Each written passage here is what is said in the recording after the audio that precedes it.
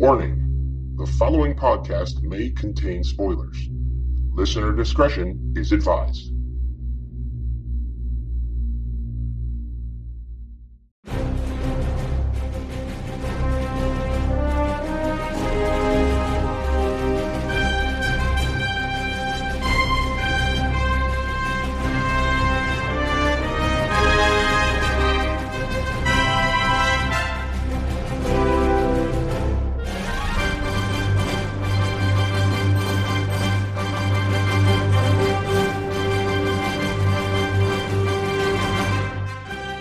Welcome, everybody, to issue 29 of DC Primetime here on the Next Level Podcast Network. And do you know what your Patronus is? Because Rob and I just found out. We were like, we should get going. We should start the show early today. I'm like, ooh, Pottermore. Patronus. Obviously a difference from DC. I mean, not related to DC. Although, we're going to have... holy crap. We're literally less than a minute in and my mind is already blanking. The kid from Harry Potter is going to be in The Flash. I forget. Tom Felton. Tom Felton. That's it. Man, I was just like, where are you going? I have no idea. It's going to be a fun episode. It's going to be a fun issue.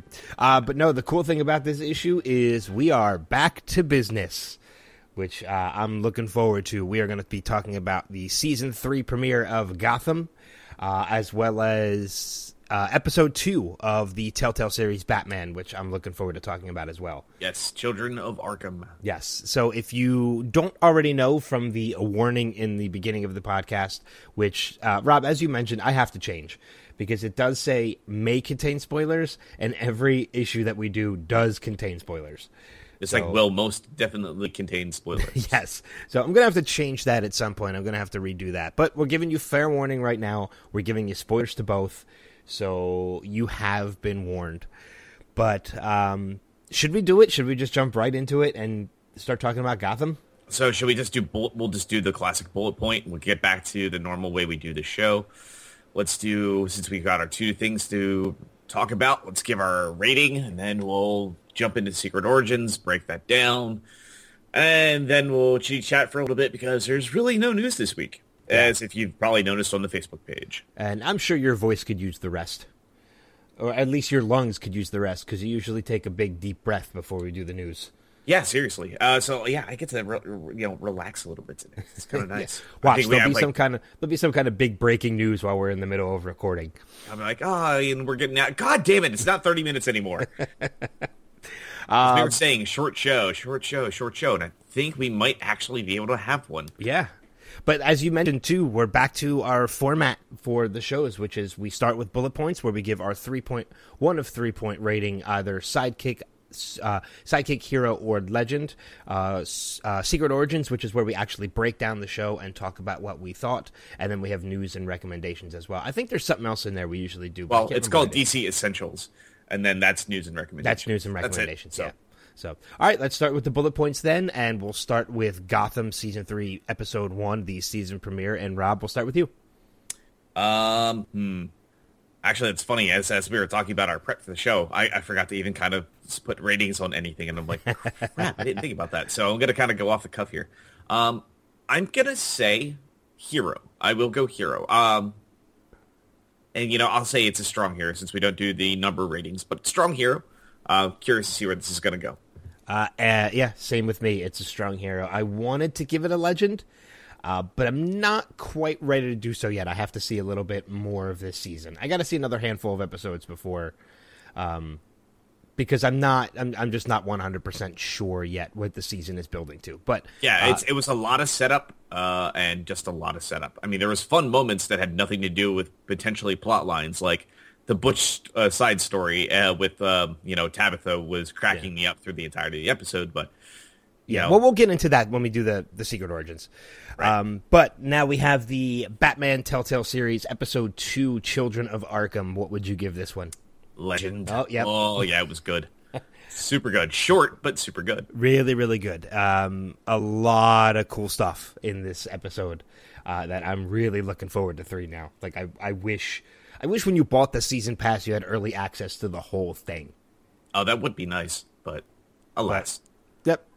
So, cool. So let's move in now into the Secret Origins portion of the issue, and let's break down Gotham episode 1 of the 3rd season, aptly named.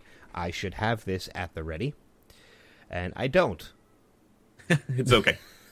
Like I said, we can knock the rust off of the off season right now, so we're going to do that as the show is recording. Yes, and not edit it out because that takes time and effort. And it's not the time and effort that I'm worried about. It's or that I worry about. I like the all natural of everything. Oh yeah, well it's not even that though too. It's generally it's been a long time. It feels like since we have done this, the traditional way. I mean, like the annuals is one thing because we're doing something completely different. Like we're not using the traditional format. We've got our own questions. And as I was sitting here thinking about this season, I was thinking about, who was the best character? What was the worst character? What was the best? I was like, no, that's not our show. It's not an annual. So yeah, it's getting back to the normalcy of the every week. Yes. So, but thank you for that vamp in time because it allowed me to look up what I needed. Mm-hmm. And that is aptly known Better to Reign in Hell. The plot synopsis of the episode is Gordon works in a monster-ridden Gotham as a bounty hunter and seeks to find answers about the Indian Hill escapees and why their powers appear to be killing them. Bruce's doppelganger roams the streets, and Barbara and Tabitha open a nightclub called Sirens. So let's jump into it. What were some of the highlights and some of the lowlights? I know this episode had something... There's one thing about this episode that I really, really loved, and you kind of touched base on it a little bit. This episode, at least to me, seemed like it had a lot more humor than past episodes. Yes. And that is, as you mentioned before, too, was in the form of Butch and Tabitha, the kind of side story between them. I love seeing Butch as like a little lovesick puppy. I think it's... because he's still a badass, but it's almost brings a little bit more touch of humanity to him to see him this way. Because we've all been there. Yeah, I mean, but I think what it was him being the lovesick puppy, and then Cobblepot standing next to him and like, can I please just kill her? You know, like it's like I'd kill you if he didn't love you. And as soon as he says he doesn't, you're dead. That's all that there is to it. And just being so open and honest about that. But there was a couple really awesome moments in this episode. Right off the bat, I gotta say Tabitha and Barbara having the nightclub. I'm really excited to see where that goes because holy crap, did we see a very unhinged Barbara once or twice in this episode. And it was so much fun. I love Stabby Babs. She is a fun character. And it's one of those moments, too, that in the club when the one local mobster comes in and tries to take over the club. And that moment when she starts to, like, cry and everything, and I'm like, I cannot wait to see what's going to come of this. Because you know her character, and you know that's not her. And it's all an act, and it's like, okay, this is going to be cool. Within seconds, as Tabitha is just dismantling them one by one, and her just laughing her ass off, and then beating the shit out of the last one and killing him. It was just so much fun. But yeah, it was fun. There was a lot of fun highlights to that. We got more exchange between Enigma and Penguin again at the start of the episode, which was a great scene. It was just him coming to visit him in Arkham, you know, giving him the little puzzle boxes like this has been gone through multiple families. Nobody's ever able to solve it, blah, blah, blah, blah, blah. And then as he's all talking about this puzzle, like Ed's like, it's done. Okay, that's great. Why you keep coming here? And it was those moments were what made this episode a lot of fun. Yeah. And... oh, go ahead. No, go ahead. And I gotta say it because, holy shit, Man-Bat, out of nowhere. Seriously, we get Curtis Langstrom. They never name dropped him, but we have Man-Bat in this damn episode. Yes. Or the start, proto version of Man-Bat, which was cool as hell to see. And I will say between that, and I was very excited to see Man-Bat. I thought that was an awesome little nod. And hopefully we do get to see more of that throughout as the season goes. But I will say one character that we were introduced to this season, because we were introduced to a number of characters this episode, one of them being Victoria Vale, not Vicky Vale, but very obviously the same character. And we also got our first look at Killer Croc. Not impressed. Well, maybe it's just me, but I was not impressed. Well, I mean, he didn't do anything. He was just in the background with Fish's gang. Like, he didn't say anything. It was just that quick moment, you know, in the middle of the episode as he's standing there, you're seeing the scaly dude just chilling there in the background. just a big hulking guy, and that's it. So, yeah, I'm sure it was just kind of like, okay, there's this threat in the background, and hopefully I explore that in a couple episodes. I would assume that's what's going to happen. I think what we're going to see is, as far as the metas, well, not metas, I don't even know. I guess the experiments is the best way to put it, because all these people came out of Strange. That we're going to probably see them as the focal point one by one in maybe some of the episodes. Maybe these are our monsters of the week, where it's going to be dealing with, drunken, alcoholic, angry Gordon one by one, making them step in front of trucks. And that's basically what it's going to be for the rest of the season. Oh, on that note, I am very much liking this Gordon. It's very different from the Gordon we all know from the comic books. Obviously, we had a good laugh about this actually, Rob, yesterday with your friend Glenn. He had said that he stopped watching Gotham, as all of us had done. That we fully admit, and one of his biggest concerns was he didn't like the goody two shoes Gordon, and that had us chuckling, because that is the furthest thing from what he has become at this point. He is a murderer, he is a bounty hunter, and he's an alcoholic. He is nothing. He is as far as goody two shoes as you can get at this point. I gotta say that there's a part of me that doesn't like that at the same time. Gordon is supposed to be this hopeful character, and man, this man has got, since season 2 has started, he has been void of hope. It feels like, in any stretch of the imagination. It doesn't even feel like he's doing the right thing because it's the right thing to do anymore. He feels like he's just very self-serving.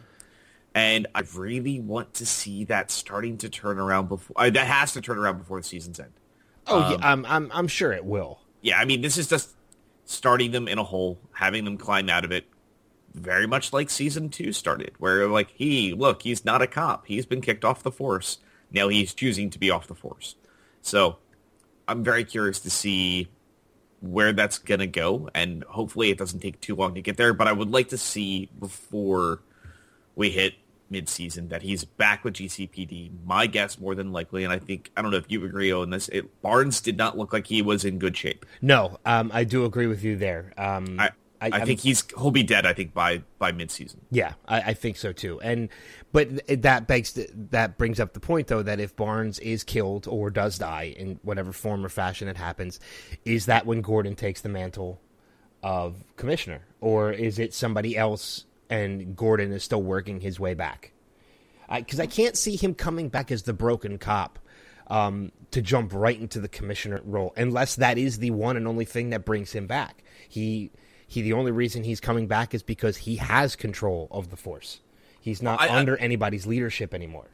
I think what we might see is we're going to see, when Barnes dies, him come back and be captain.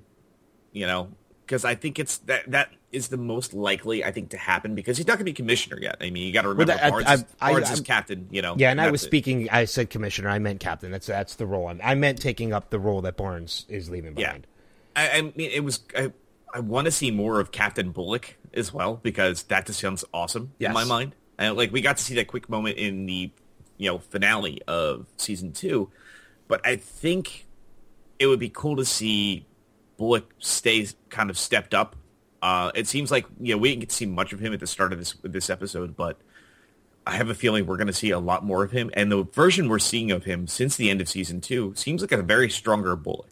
Yeah, he definitely seems like he's coming around, and almost coming more into his own as a cop, because all that we've seen of Bullock, he's always had a partner, and now his partner this time around is almost is almost Lucius, because Lucius is a consultant for the police for the department now, and while he's not a beat cop like Gordon was or like Bullock is, he's almost Bullock's partner in this now. But on the street, Bullock works alone, so he kind of does have to come into his own as an officer. Yeah, so I think it's kind of cool that they're putting him in a direction to kind of become his own character and not just Gordon's lackey, which works a lot better, I think, because he's a strong character, and we got to see a lot of hints of that in season 1 and season 2, and let him do things on his own, I think, is the right move. Yeah. Give us a good, fun side story with him. I think it's a right call. Yeah, agreed. I think this season we could see Gordon become, he'll shake off what's ailing him with the whole thing with Lee, and put away some of Fish's folks. And bear in mind too, I mean, we saw this in the last season. It was that very split season. Like Mad City, when it wraps, I'm sure there's going to be a big tonal shift again in the show, and it's kind of like they get 2 seasons in 1 season. So I'm wondering how that'll wrap up, but it's going to be, I think we're going to see him clean up all Hugo Strange's mistakes in the first half of the season, and then we're going to be, again, off to the races for the second half. Yeah. I mean, and like I said, too, it's interesting because we don't know, we saw things happen to Barnes, which is, that didn't bring him back to the police force. All these, these Indian Hill folks are out, and that's not bringing him back to the police force.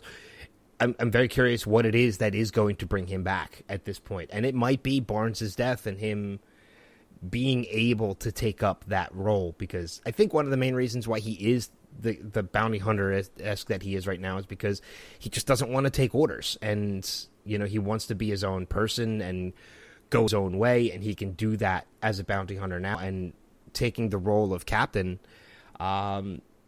is kind of the same thing. He can not make his own rules, but he's not under anybody's leadership anymore. He's not forced to follow anyone anymore. Right. Now, what was your favorite moment you think of this episode? Oh man, that's a tough call, because I like I said, I'm a big fan of the whole side story with Butch, just because that had me laughing the whole time. I don't know. There's a couple other things, obviously, we didn't bring up. I think we saw the first step to the older Ivy. Is approaching. I would think episode 2. I think we'll finally see the aged up version of Ivy. Yes. You see the Indian Hill inmate that touched her. That was basically kind of, as Fish put it, as the reverse fountain of youth. Yes. Grabbing her before she fell into the water main. So I know we did see a shot. I want to say it was about 2 weeks ago when we posted up a little something about Ivy on the Facebook page, and where you see the new actress emerging from Gotham Bay. And I think that's exactly what we're going to see probably near the start of episode 2. Yeah, because you can imagine falling into that water main. She's been washed out. So that's going to tie into that scene that you just mentioned. The other, we have to talk about it just because it's part of the episode. Fish Mooney. I'm hoping what we're seeing with Fish now, as well as the rest of the Indian Hill, and we got a touch base of it in the beginning of it with Killer Croc. They're stealing drugs because their life is not. Well, I don't think that was Killer Croc that we saw Gordon square off with in the beginning. I'm pretty sure that was not him. See, what I've seen and from what I've read, that was Croc, and that was one of the reasons why I was not impressed. The one that was hit by the bus? Yes. Huh. See, I read it completely different because there was another inmate in that little warehouse scene that was this big, huge, tall, hulking dude that had green scales all over him. And that looked more like the Waylon Jones that I thought of, versus the weird, kind of odd-looking dinosaur man that we saw in the beginning of the episode in the pharmacy. I can read it, and who knows, maybe this article I'm reading, but this article I'm reading is from IGN, and IGN says he beat that proto-Killer Croc, played by Michael Montgomery, creature at the top of the episode by sheer luck, and then basically continued to ride that wave of luck through the rest of the episode. So, and that was the impression that I got, too, was that was Killer Croc. I mean, maybe I'm wrong and IGN is wrong, and we just got the wrong impression, because I don't think they ever named the character in the show. They never did. And for me, that's what I thought it was. I was like, oh, that's Croc. I don't know if I like how he looks. And then later on, we see this big, huge, tall dude with the scales. And if I can find a screen capture of it, I'll post it up on the Facebook page, but not quite sure if which one that was supposed to be, because again, it was never named. Yeah. So that character very much looked like he was dead, like he was hit full on by a bus. I'm not quite sure. I mean, granted, they've done odder things in the show, like Theo Galavan being resurrected from the dead and becoming Azrael. So, I mean, who knows? I generally don't have an idea of what they're quite doing. Or Fish Mooney coming back and having the ability to influence people. Right. So, can I touch on that too? When did that happen? What do you mean? When was she given a ability? You saw it in the end of season 2, 3 episodes from the end when she wakes up in her cell, and the guy brings her a sandwich, and she's like, "What is this?" And then she's like, she grabs his hand and says, "Bring me a grilled cheese."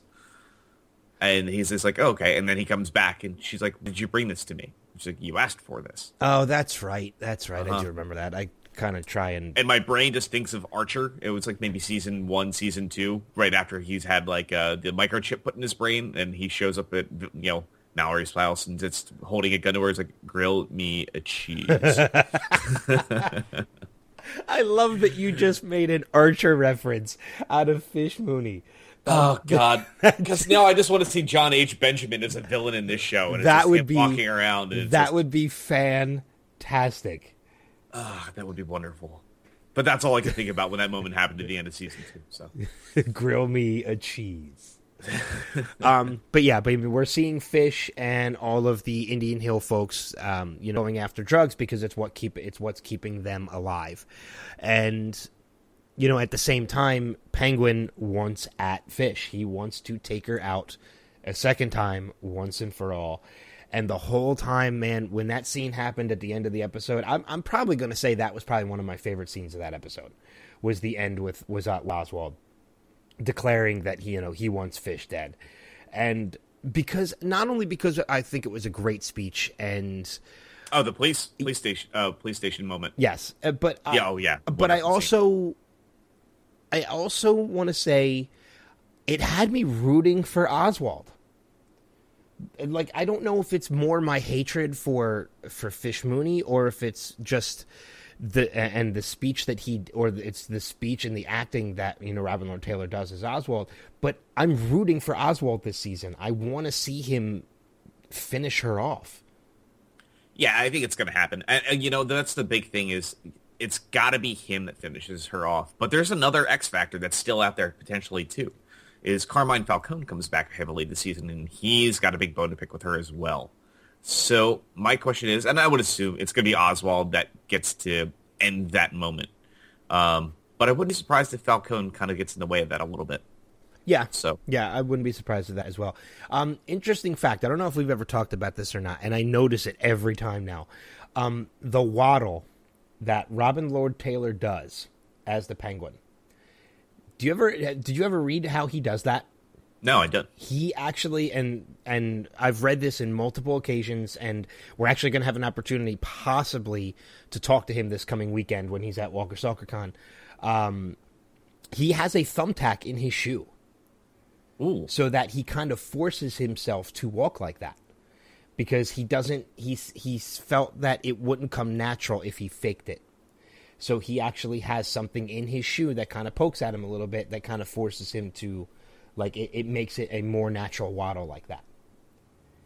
Interesting. So I don't know if he still does it, but when he first started doing it, that was actually what he started. That was what he did. So I found that interesting. And if we get to talk to him this weekend, cool. I'll definitely question him on it and see if we can find out if that is absolutely true. Indeed. We'll get it right from the bird's mouth.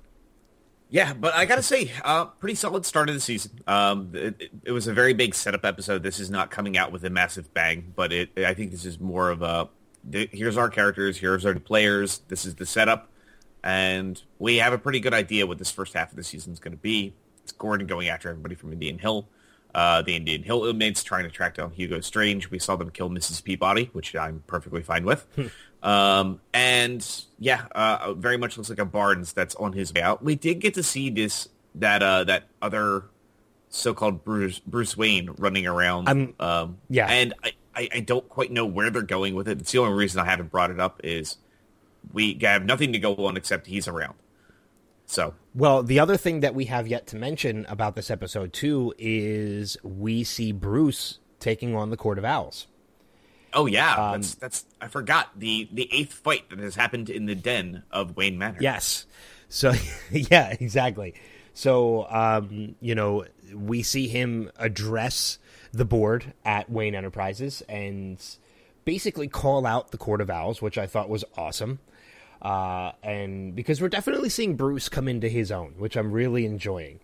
Yeah. In which all finally wraps up with the Court of Owls fighting Alfred in the den, which is basically a distraction to kidnap Bruce. Yeah, which is my guess is that's our first look at a Talon, at least in Gotham. More than likely, it was very, I guess, kind of Green Hornet kind of looking, the character, the way that they did them. Yeah. But yeah, I very much would assume this is our first look at a Talon. And then, again, Alfred getting the shit kicked out of him as again. Yep. And I love that they bring up, it's like, so did we change the security here? And they're like, yes, we did. And, oh, look, somebody else has also broken into this room and is now going to severely hurt Alfred. And it's funny because that seems to be a running theme between these DC shows. Because just for a prime example, I watched, I completely finished rewatching season 1 of The Flash, and I just started season 2 this morning, actually. And I got to the second episode, the pilot episode, or the premiere episode of season 2, and at the very end of that episode is Caitlin saying, we upgraded security, nobody will be able to walk in here without anybody knowing it, and then in strolls Jay Garrick. Oh, yeah. Just completely at random. Through all this beefed up security, Jay Garrick just strolls in. So that seems to be a running theme, is that upgraded security doesn't mean anything. I am actually opening up Microsoft Office real quick, and I am going to actually start a tally of how many times the den and Alfred get broken. The den gets broken into, and Alfred gets the shit kicked out of him for this season. So while we're starting, I think this is a wise decision. Okay, that's good. That's a good idea. So we can refer to this again later in the end of the season, and when we hit the annual, so we can have our little tally list. So we'll have something for every show. Is this break-in watch? I don't know how I would want to do it. I don't know if it should be break-in. Let's see. So we'll say Gotham trope list. I don't know if I'd say trope, but Gotham sins. So we're going to say, let's see, episode 1, Alfred beaten to shit. That works. Wayne Manor destroyed. Well, not destroyed. Well, Wayne Manor den destroyed. Yes. Okay, So, cool. Perfect. But all in all, you're right. A lot of setup, but I think a solid start to a third season. So I'm definitely I'm on board, and I'm looking forward to where this is going to go. We'll get to talk about episode 2 next week. Indeed. So, cool. Let's head over now to the video game side of things, and Batman episode 2, Batman the Telltale series, episode 2. Children of Arkham. I don't know about your copy, maybe because we're both playing on 2 different consoles. I'm actually playing on Xbox One. You're playing on PS3. The beginning scene in the alley was very glitchy on my end. There were times where backgrounds were completely black, depending on camera movement, and then as the camera moved, they kind of came in. I don't know if yours was the same way. I did not have any artifacting in mind. Okay. All right. So maybe it's just the Xbox version, or maybe it's just the version that I installed. Yeah. Bear in mind, this is you're on Xbox One. I'm on PS4. Or PS4, not PS3. Yeah. So, yeah, no, the biggest thing I saw, and I can say right off the bat, and I'm sure you probably saw it too, because this happens, seems like in every Telltale game. Did you notice some frame rate issues as well? A little bit. Not enough that it bothered me, though. More than I think the first 20 minutes of the game that I saw in the later part. Well, that's almost a little bit what I'm referring to as well, too, is it frame rate issues to the point where, certain parts of the screen were black, and so it could be... I'm talking more frames per second. Like, it seems like their animations were stilted and stiff, where it was jumping like their arm moved, and then it was kind of like a little skip, and then it was a little bit further than it should have been. But this is played, I think, every Telltale game. Yeah. I know everything that we've seen so far on Xbox One this generation, what you're mentioning is a lot of pop-in and artifacting where backgrounds are not fully loading in. That's something that played PS3 really bad last gen. PS4, I haven't seen much of that, but I still am seeing the traditional Telltale games frame rate problem. But that's been, I've been reports already of that as well as on PC. not just Xbox One and PS4. I don't know if did the game actually come out on 360 and PS3. I think it did come out on 360. I do not know if it was released on PS3. Okay.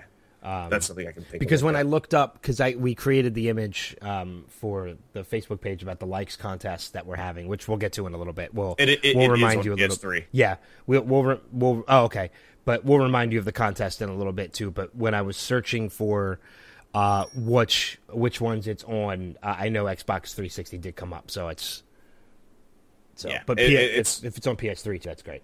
Yeah, it's on all. So, a couple notes I made for this. I have two, and then we can go into more detail, any notes that you have, and we can kind of recap what the story that happened in this one as well.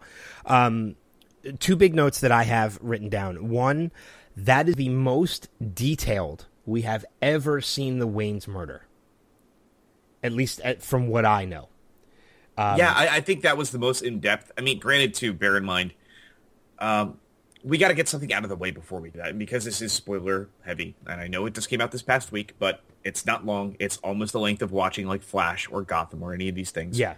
There's a plot thread in this that may really bother a lot of people with the Batman mythos, which is the Wayne family history ties to the mob. So very much heavy mob family. Obviously, Bruce is not falling into that, but Thomas and Martha had a lot of correlation to the mob. So sounds like their death was very much tied into a dispute within the mob. It was a mob hit. It was a mob hit. Yeah. So kind of the way that we're kind of seeing that, it seems like as far as Gotham is concerned, had very much had ties to that, it seems. Yes. And by the way, before we go into any further detail and spoilers and such, I'm going to start putting timestamps in the descriptions. So if you have not yet played Batman Episode 2, you will know a time period to skip to. So that I'd say at the end of our conversation, but also a time period as to what to go back to after you have played it. So you can go back to this issue and actually listen to this portion of it after you've played it. So the other note I want to make mention of too, and it's not really spoiler or anything, but the bar scene, the bar fight, holy shit, that was my favorite part of that episode. That was fantastic. I love that. That was from the music in the background, to the action and the interaction with us being able to choose the moments and God, that was so great. Like, I want to go back and replay that part. Yeah, no, that was phenomenal. Actually, you know what? One of the things that I'm wondering, do you want to talk about our choices? I do, because I'm curious what some of yours were. Okay, well, I'm going to pull up a list real quick of what the choices were for Episode 2 and see if we can go through and figure out how this will play out. Well, I know some of them off the top of my head already, because it's still a little fresh in my mind because I did play it last night. I know one of them. I'm trying to think. I know one of them is to whether or not to. I have them right here. Okay. So the 5 major points are: if you tried to ease Falcone's pain with morphine medication, that was the first one. Choose to hurt him. Did you try to kiss Selina? Yep. Did you visit Mirror Hill as Bruce Wayne or Batman? Did you withdraw your funding from Harvey Dent's campaign?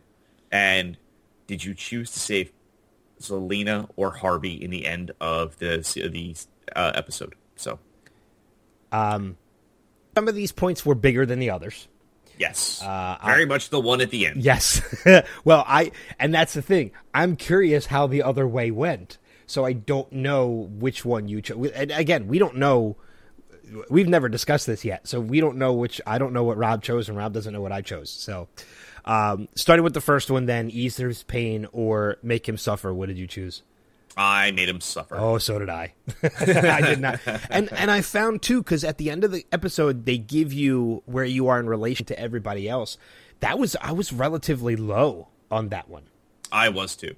A lot of people chose to ease his pain. Yeah. And, like I said, I know some of this stuff may not make sense for a couple of you. So before we actually dive into these, let's talk about the actual plot threads of the second chapter really quick. Okay. Then we can talk about these. Maybe they'll help give a little context to the situations that you're thrust upon. So I guess we can say previously in Batman Telltale, we saw Bruce Wayne is working alongside Harvey Dent, because we didn't talk about the plot threads, right? We just kind of talked, hey, how's the game? Yes, no, and all this. But so basically, Harvey Dent is running for mayor, trying to overthrow Mayor Hill, who is the very corrupt mayor in Gotham. Bruce Wayne, being friends with Harvey, has decided to help work alongside of him, help fund his campaign. And in addition to this, as all this stuff is happening, you are dealing with Carmine Falcone, or Falcone, based on however it's, it's, I think, Falcone in the game. I think it's been brought up as Falcone in multiple other ways, so choose how you will on that. It's the Ra's al Ghul moment. And when Falcone kind of comes to the mix and says, hey, you're going to make sure that we take care of Hill and Dent stays in and all this crap, and we're going to make this work because you're going to work alongside the mob. Your family has ties to it, blah, blah, blah, blah, blah.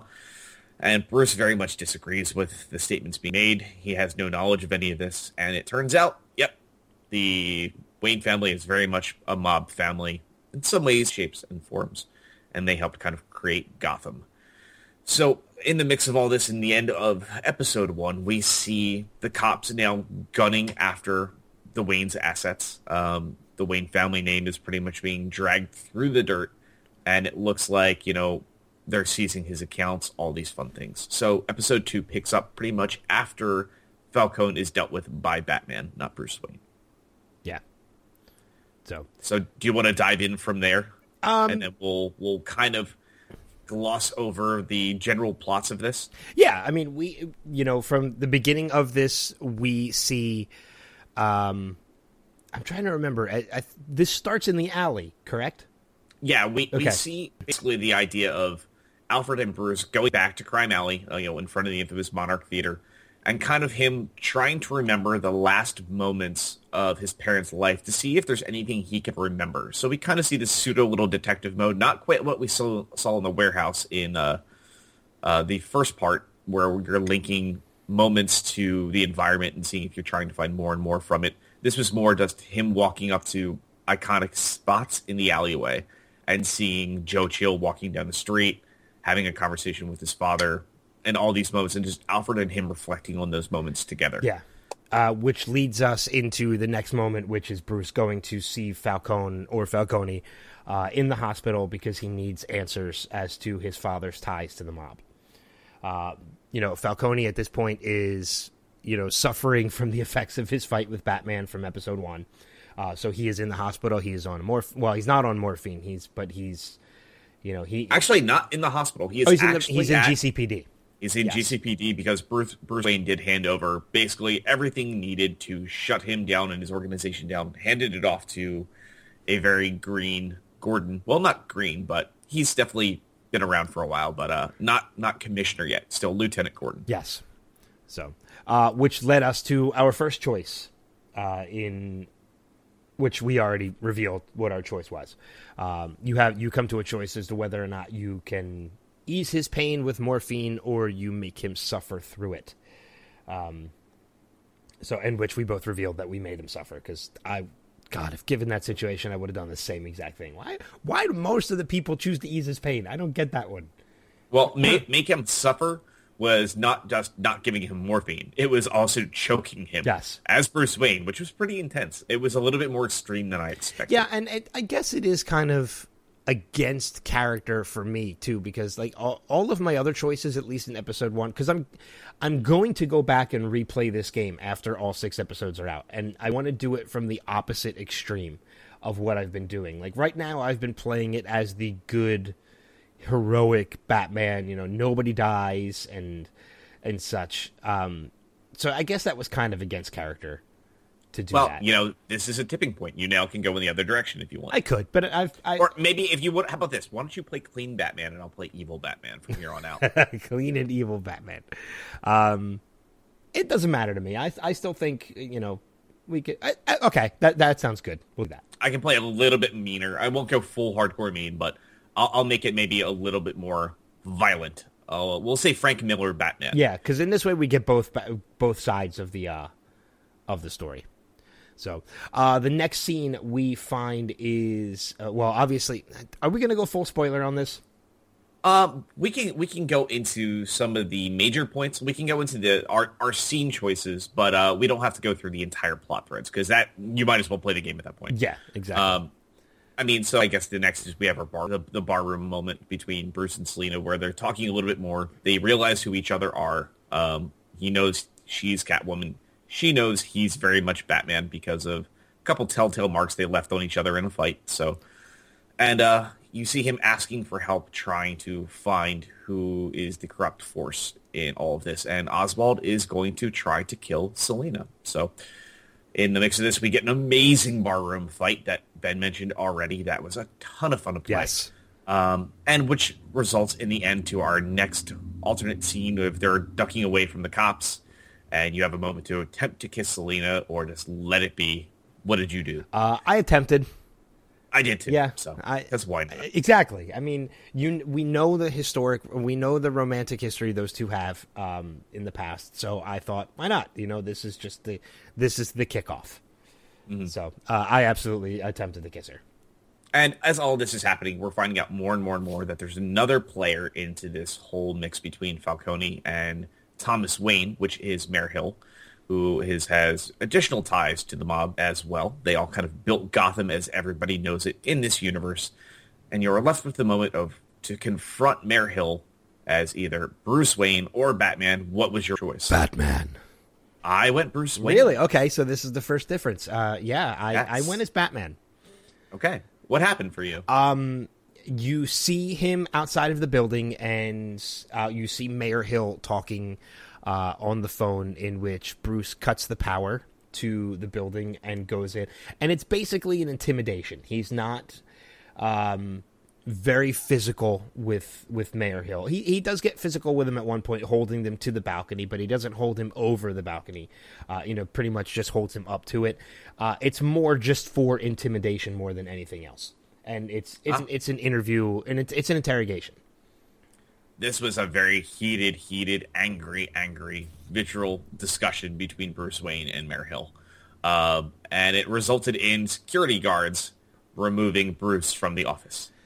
So this was sounds very different in the way that plays out. Yes. Do you get any kind of results? You get a little bit more information about what's going on. You have an idea that Hill was indeed the one that caused everything to happen, but you don't get definites, it feels like. Okay, yeah, it feels like there's some thread still loosely hanging. That's pretty much what it is in going as Batman, too, because the scene does break up when security does come in. Yeah. So, but he doesn't fight security. He basically just drops the smoke bomb and leaves. Okay. Yeah, and then, like I said, we now basically deal with one of the last moments is rushing to now try to attempt to save Harvey as Oswald and his men that are working alongside the children of Gotham, which seems like a new big bad, potentially. Not quite sure. Could be another old character that we all know masquerading as somebody new, but they're attempting to take Harvey Dent down as well as Mayor Hill, it seems like. And in the process of doing this, they're trying to take care of the wrongs that have been treated to the Cobblepot family, and very specifically through Falcone, Mayor Hill, and Bruce Wayne. So, yeah, but it leads us to the final choice that we have to make at the end of this issue, or at the end of this episode. Yeah. And that is, by the end of the battle at the end, you choose to save Selina, or do you choose to save Harvey? Yeah, as Selina has 3 armed people ready to shoot her dead, or Oswald Cobblepot throwing a giant light fixture into Harvey's face. So you kind of look at that moment and you're like, I know where this is going. Uh-huh. And I'm like, well, I don't want Selina not to be in my game. Harvey has to become Two-Face, so I saved Catwoman. And that's exactly my train of thought when I went into that too. You know that Harvey's going to become Two-Face, but you don't know what's going to happen if you let these armed gunmen come up to Selina. You don't want her to die. So I chose to save Selina as well, because you knew Harvey becomes Two-Face is an inevitability. So I kind of just let it happen. Yeah, and one of the things I'm kind of wondering is because we're seeing some kind of rage break out from people through this drug that's kind of the present focus of the game that's Oswald's dealing with the Children of Arkham, and see people kind of inhibitions go away. And I'm wondering if our big bad is potentially Scarecrow. I thought about that too, but then I looked more at the big bad, whoever it is. It looks like it almost has a female stature to it. I'm thinking it's a female. Now that's not to say that Scarecrow could just be the scrawny, skinny guy and it could fit perfectly. But I don't know. I'm thinking they're not going to go the way of Scarecrow, and I think it's going to be something different. I'm kind of hoping for something new, but so far It's been super fun. I will say this, the episode is a lot shorter than the episode 1 that we saw for this. So I'm not quite sure as far as what your thoughts were on having a drastically shorter one, but I think it was a tighter story. And because of that, I didn't mind that it was shorter, to be honest with you. I was having so much fun playing it that by the time it was over, I was actually satisfied with the episode. Yeah, it ended at a great point. I think it ended at a really strong point. So nothing to worry about, I think, with that. I think they're off to a really good start. They're doing a good job of getting episodes out in a timely manner. Let's see if they can do that with episode 3. But I'm really enjoying this so far. The Children of Arkham episode was really solid. We know episode 3 hopefully will be out next month. They're still saying all 6 should be out, or not 6, 5 episodes should be out before the end of the year. So be nice. So maybe we'll see something. Maybe we'll see a double up in October. Maybe we'll see mid-October and then, mid to the end of October. Then probably we'll see something, November and then December for everything wraps. Yeah. But so far so good. Really solid. Really happy with everything. It's been a lot of fun, and I love the way that they go about the combat, the dismantling the room, kind of linking, villains into specific items to be like, okay, well, I'm taking this guard out, smashing his head into the door, which shouldn't make any sounds because of this, and this. Then doing, from him, I'll jump to the next guy by, knocking a light fixture into him, and then I'll signal Catwoman to take out the third guard who could call for help. It's funny too because you bring that up, and it really does make you think when you do stuff like that. Because at one point, like I'm definitely thinking ahead because there's one. You're bringing up the scene where there's the 3 guards and there's the one guard the furthest away by the door. And, when you click on him and you figure out which things you can interact with, one of the things is the door itself. And I'm like, well, maybe I shouldn't do that because that could knock him through the door and I could let Oswald know that there's something going on. And that's not... You really do start to think ahead when you play this and when you make those choices. And I love it. Yeah, they're doing a really good job. I don't think right now this is my favorite Telltale game by any stretch of the imagination, but it's really high up on the rung so far. It's been enjoyable, and they're doing a good job with the source material. They're very much making it its own thing. Again, it's that idea that we always bring up, like the Elseworlds. Let this be its own story. It doesn't need to follow any classic canon and continuity. Let it be its own thing. It's doing a good job doing it. I'm really curious to see where they're going to go. Yeah, me too. So, cool. So with that being said, we're going to move on to the next segment of the issue, and that is DC Essentials, where we bring you our news and recommendations before we get ready to wrap things up. Not a lot of news, as Rob had mentioned before. I think maybe only 1 or 2 things. I've got 2. Okay. And that's it. And it's kind of sad to say, because the last couple of weeks, it feels like I'm just spilling out lists constantly, but not quite that case this time around. Pretty much all we have to go on at the moment is for New York Comic Con, which is coming up very, very, very soon. We do now know that Justice League Dark and Batman Return of the Cape Crusaders will both be aired at the convention. It sounds like on October... Let me look for it here. October 6th, we will be seeing Batman Return of the Cape Crusaders will premiere at New York Comic Con. And then it will feature a panel followed up afterwards with Adam West and the director, Rick Morales, and the screenwriters, Michael Jelenic and James Tucker. Wow, that's kind of odd, too. I mean, just because it's the first day of New York. That's a Thursday. That's not their largest crowd. That's true. But ultimately, we do see that it's pretty normal now that Thursday and Friday are becoming almost full days as well. Friday didn't used to be. Friday is a featured day at most conventions. and I think it's just because that con is getting bigger and bigger. It is now larger attendance-wise than even San Diego Comic-Con. And I will say, too, I have been to New York. I was there a couple years ago. I didn't like it. And that's at the Javits Center. It's correct? At the Javits Center, and it's more. And this is just my opinion on New York. To anybody who's ever been to New York and loves it, and it's no thing. But I attended New York Comic Con about 3 years ago, and like you said, attendance-wise, it's bigger than San Diego, but it's in a much smaller venue.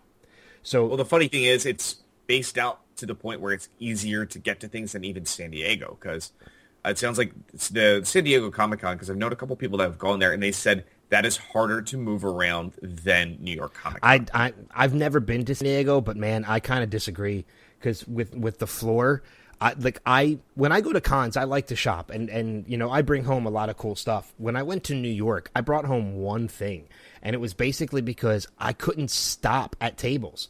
You're kind of pushed through the entire floor, and you kind of have to make loops around the floor just to be able to approach a table. And when you're at the table, that's kind of the story I hear about San Diego, but I heard it's drastically worse. And when you're at the table, you kind of can't stop. You're still kind of pushed forward. Yet you're fighting the crowd just to stop at a table to look at stuff. And I really, really did not like it. It's a smaller venue than San Diego, but it's a greater attendance. And for that reason, I think, man, I understand those cons are all about making money and getting people in through the door, but they got to cut the attendance at a smaller amount than what they've been allowing in, because it's too much. Yeah, that's just my opinion. Like I said, I've heard both stories. I've heard that both of those conventions, if you're a fan, unless you want to see all these big things, you're paying a lot of money to wait in long, long lines. But beyond that, though, there are some of the best cosplays you'll ever see. Oh, absolutely. You'll have a great time regardless, but it's not like something like Wizard World that we see in Philadelphia, where it's just getting massive as well in scope. But it's these two cons now are becoming almost impossible to be able to really, really fully enjoy yourself, because they've gotten so large so quickly. You have to buy 4-day passes to all of these cons in order to enjoy everything, and you have to go all 4 days because they're so massive in scale now. Which, don't get me wrong, I know at least for Wizard World, we've gotten press access before, and that's great, but it's still massive. But I still love going to cons, man. They're still a lot of fun. Yeah, and it looks like on the 8th at that convention as well, we are going to see, they have a kind of a contradiction here, so I'm not quite sure. I apologize for this. Comicbook.com states that Sunday the 8th, which is not that's Sunday. That's Saturday. Yeah, I think it's Saturday the 8th is more what they're thinking. But it could very well be Sunday the 9th. But we will see the first footage being featured for Justice League Dark, which does star Matt Ryan reprising his role as John Constantine in animated form, alongside Etrigan, Batman, Deadman, Zatanna, and I believe Swamp Thing is in there as well. But we also know as well, going back to Return of the Cape Crusaders, Fathom Events is going to be doing a special showing on Monday, October 10th. So bear in mind, if you want to check that out before it comes out on VOD, which is the 11th, just the day after, so very similar to how they handled Killing Joke, that will at least air for a one-night-only event at Fathom Events on October 10th. Cool. So is that it for news, or? And I'm trying to see if we have anything else to go on here. We do have a little bit of season premiere description for Legends of Tomorrow. So if you want, I can read through that really quickly, because we do know somebody very much involved that we didn't know was involved in Season 2's premiere. That's right. Forgot about that. So the episode is titled Lost and Found, guest starring Stephen Amell. And the synopsis for it is: after the defeat of the immortal villain Vandal Savage and the exposure of the corrupt Time Masters, a new threat emerges. Dr. Nate Haywood, an unconventional charming historian, is thrust into the action. After making a shocking discovery, Nate seeks out Oliver Queen for help finding the scattered legends. Once reunited, the legends continue their mission to protect the timeline from temporal aberrations, unusual changes to history that spawn potentially catastrophic consequences. Their first stop is 1942 to protect Albert Einstein from being kidnapped before the Nazis destroy New York City with a nuclear bomb. So very, very interesting sounding. And it sounds like in addition to that, we're going to be seeing both Ray and Sarah having a mission of their own to take down Sarah's now new nemesis, Damien Dark, after the death of her sister, Black Canary. Yes. So 1942 to kick it off for Legends, though, so kind of cool. I'm excited. I mean, I know a lot of people were just kind of like on the fence with Legends that watched it, but they didn't think it was anything, awesome. I very much enjoyed Legends. I'm looking forward to the second season. Yeah, and one of the things, too, I got to say the synopsis for this, I don't know if it's just me, but this feels very Doctor Who on this setup of Albert Einstein and Nazis trying to destroy New York City. Oh, yeah, it's almost back to the, what episode is it? Let's Kill Hitler episode of Doctor Who, which is great. But yeah, I mean, it sounds like it's going to be a lot of fun. I'm really looking forward to it. As far as the rest of the news is out there is a brand new trailer for both Supergirl, which is I forget what it's called. I think it's the Skyline trailer, I want to say I think you're right. Where we are seeing Superman in action for the first time, full on, and actually interacting with Kara, which is quite wonderful. And we have a now new full trailer for The Flash Season 3, kicking off what Flashpoint looks like. And it's the two Flashes are better than one. And then it says, until one Flash forgets. Yes. So it looks very interesting. They even dropped the Kid Flash name in that trailer, which made us smile, I think.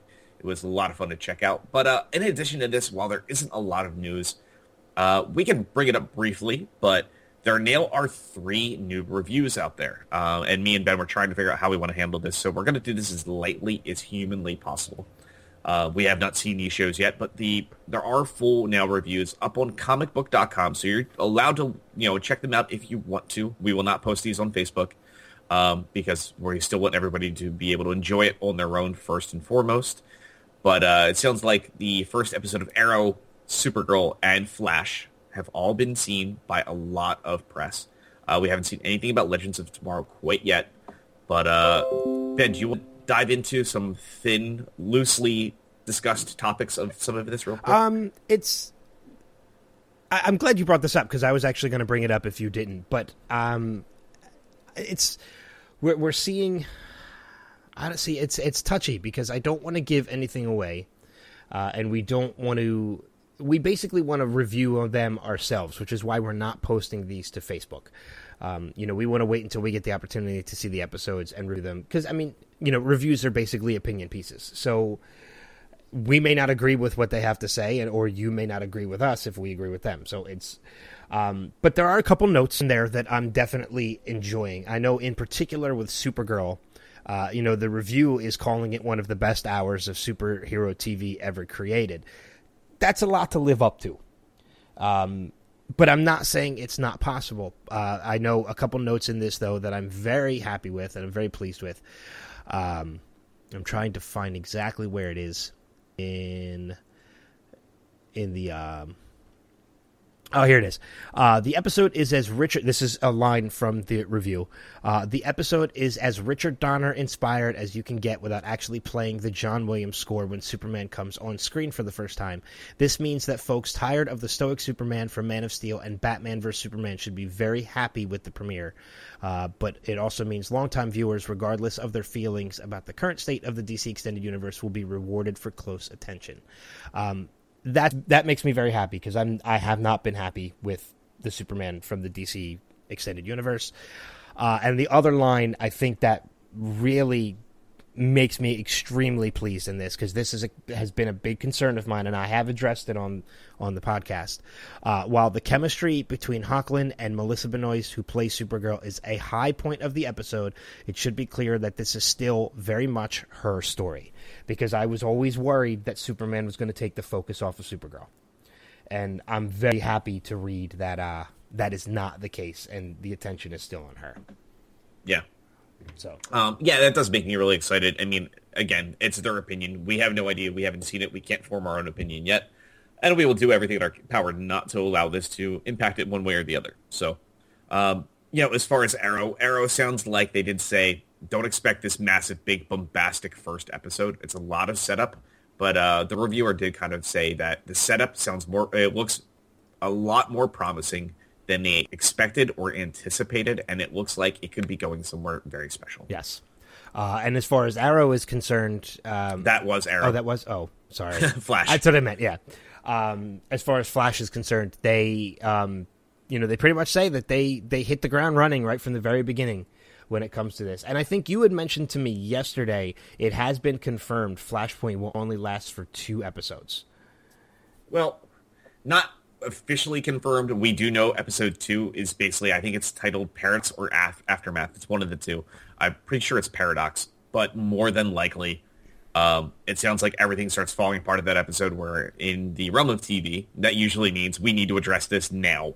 If that is the title of something, that means it's the direct correlation, the direct threat. It has to be addressed immediately or things go to shit very quickly. Yes. So more than likely, this kind of helps back up our thought process that this is really 2 episodes, very similar to how they did Earth 2.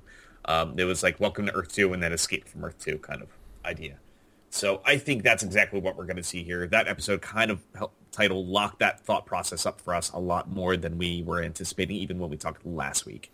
But and it did say a little bit more about this Flashpoint. Do you want to dive into that thought process real quick? Yeah, they said pretty much that, the comic book goers, it's not going to be the Flashpoint that comic book goers are familiar with, where it changes the scope of the entire universe. We've been hearing rumblings for a while that it is going to impact Flash, or it is going to impact Arrow, and it's going to impact Supergirl and such. But it seems more and more, just from the review that we watched, that it's pretty much just going to impact Barry, and that's pretty much it. This is not some story where we're going to see Aquaman in the background fighting, people from Paradise Island as the world is fractured in half, and it's Thomas Wayne running around as Batman. This is not that, it sounds like, at all. Yeah, this is very much a Central City story focusing on Barry, and because of the changes he made, how the world is different, and it's what's different by him. I don't think we're going to see them, over in Star City, this is what's happening, and over in Opal City, this is what's happening. I think it's just directly what's related to him and the people that are in his life and knows and loves. Yeah, which is kind of confusing a little bit, too, because, while I'm fine with that, we've been hearing rumblings throughout the past couple months that this is going to impact all the shows, and this is going to have repercussions throughout the rest of the season of Flash, and I just don't know anymore. I don't know what's going to happen, and I'm kind of glad, because now I'm going into this completely unknown, not knowing what to expect at all, and I kind of like it. Yeah, this is very much feels like one of those moments where you thought you knew everything, and something small happens, and you're like, I don't think we know anything. It's been so much speculation from so many outlets that we kind of fall trapped to that sometime.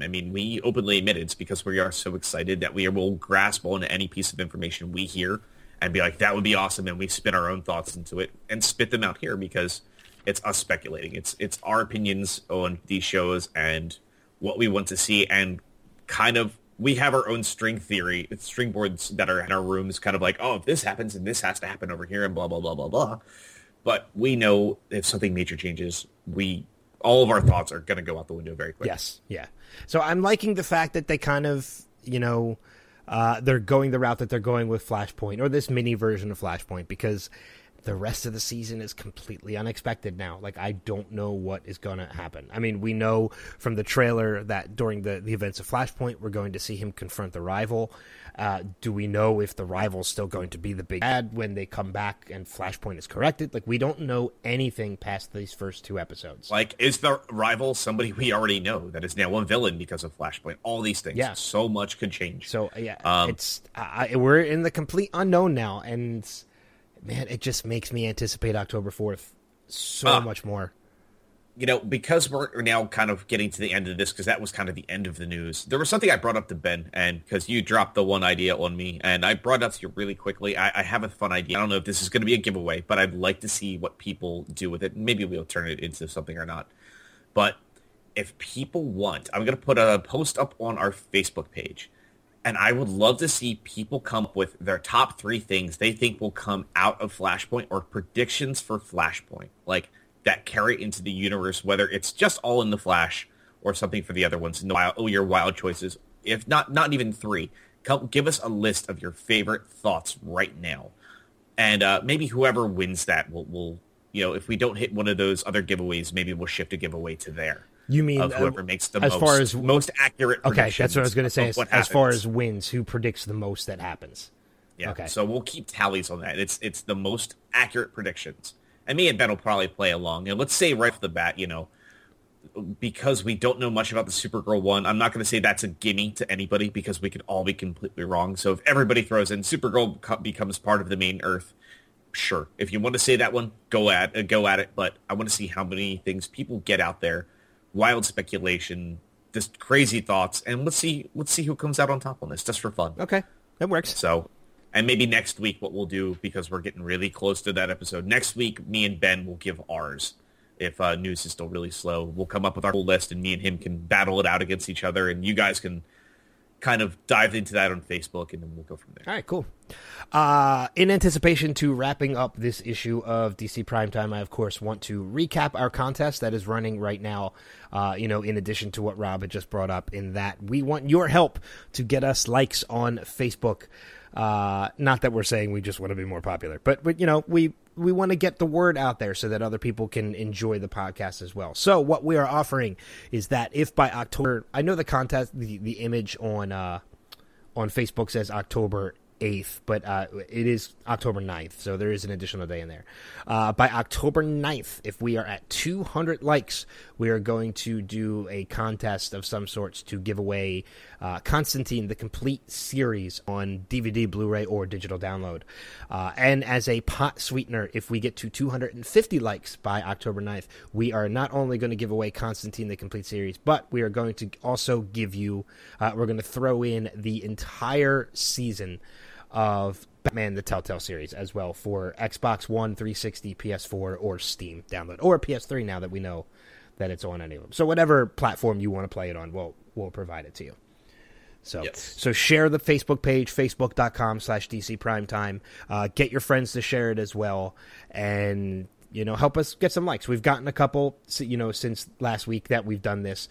We obviously want some more as well. So 200 likes by October 9th is our goal, and that is when we will, if we hit that, we'll do the giveaway. We'll figure out some way to do the giveaway, but we will definitely open it up to everybody who is a fan of the page. Indeed. And as another quick reminder as well, Extra Life on November 5th. And currently, as I am saying this, one of the things I'm currently doing as I'm saying this to everybody is posting up the link for Ben's page, because I'm just about at goal. So we're going to push Ben's page pretty hardcore on the Facebook page, everybody. That is our 24-hour charity marathon for Children's Miracle Network hospitals. Specifically for us, it's Children's Hospital of Philadelphia. We lovingly refer to as CHOP. And all that is basically we're going to be playing video games, board games for 24 hours straight. And it's kind of like a little walkathon, but instead of gaming.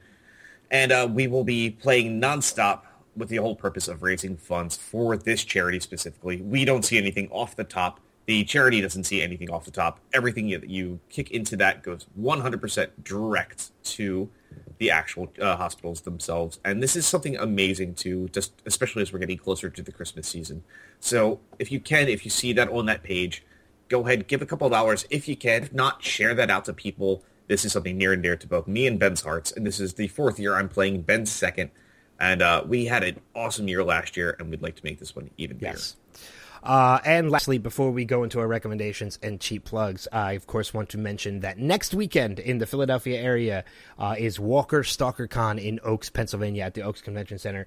It is like a Walking Dead convention, but there are members of the DC shows there, that being from Gotham, Drew Powell, who plays Butch Kilzine, and Robin Lord Taylor, who plays Oswald Cobblepot, will both be at the convention.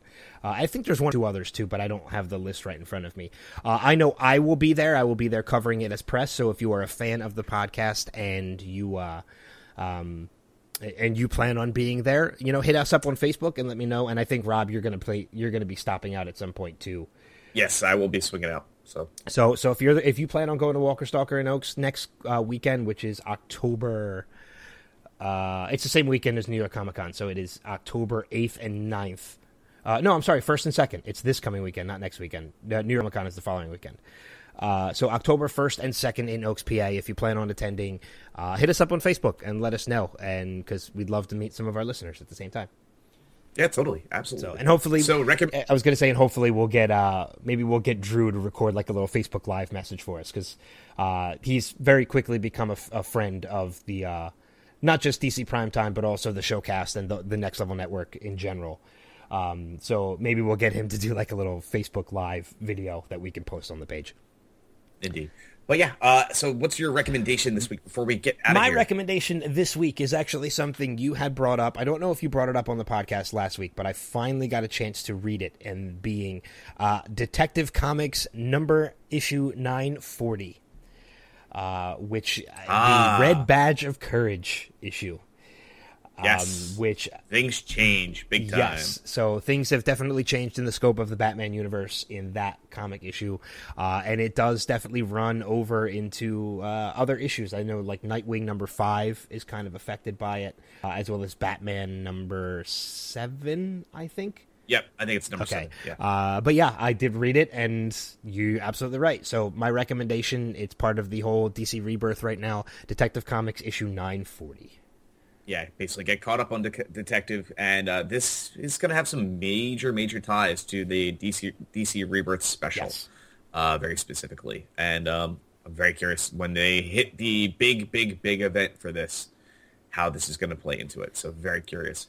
Mine is actually, I kind of brought it up last week when we were basically saying, read the last 6 years of Green Lantern comics jokingly. But I want to be a little bit more specific, not from that run, but go back, because as I talked about it, I'm like, I'm going to read through Emerald Twilight again, which I did, and I forgot how much fun that is. So go track down a trade of that or jump on Comixology. This is when we see Hal Jordan go batshit insane, kill off all the Guardians, most of the Green Lantern Corps, and pretty much caused us hell on earth. But it's such a great, fun storyline. Well worth reading. Definitely check it out. Cool. So, with that being said, we will do our cheap plugs before we get out of here. I, of course, can be found as part of the Showcast Spotlight now on the Next Level Podcast Network, in which this podcast is a part of as well. If you are a fan of Last Man Standing on ABC, we actually just interviewed Molly Ephraim, who plays Mandy Baxter, the middle daughter, on Last Man Standing. It was a great interview, which is now posted online. The Facebook page, which is facebook.com/DC Primetime, as well as the Next Level Podcast Network, which is nextlevelradioonline.com. Yes. And for me, you can always find me at caffeinecrew.com, as Ben mentioned as well, facebook.com/DC Primetime, where you can send us direct emails, send us messages, get engaged with everybody. And then obviously, sharing that out to other people. We have that contest. Don't forget those dates. It's listed on that page.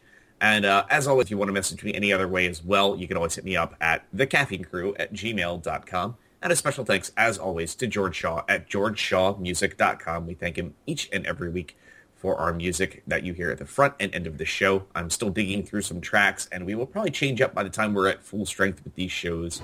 But yeah, look forward to that. And just remember, 2 more weeks, guys, and then we are almost now at full strength. We have Arrow and Flash joining back into the fray. A week after that, it is a 5-show podcast. I'm excited, man. I'm getting super stoked. So, next issue of DC Primetime, we will, of course, recap Gotham Episode 2, as well as probably recap a little bit of our time at Walker Stalker Con and conversations with Drew, and hopefully Robin Lord Taylor as well. That's still in the works. But other than that, we wish you guys a great week. Thank you so much for listening, and until then, we will see you guys around the bend. Take care. Peace.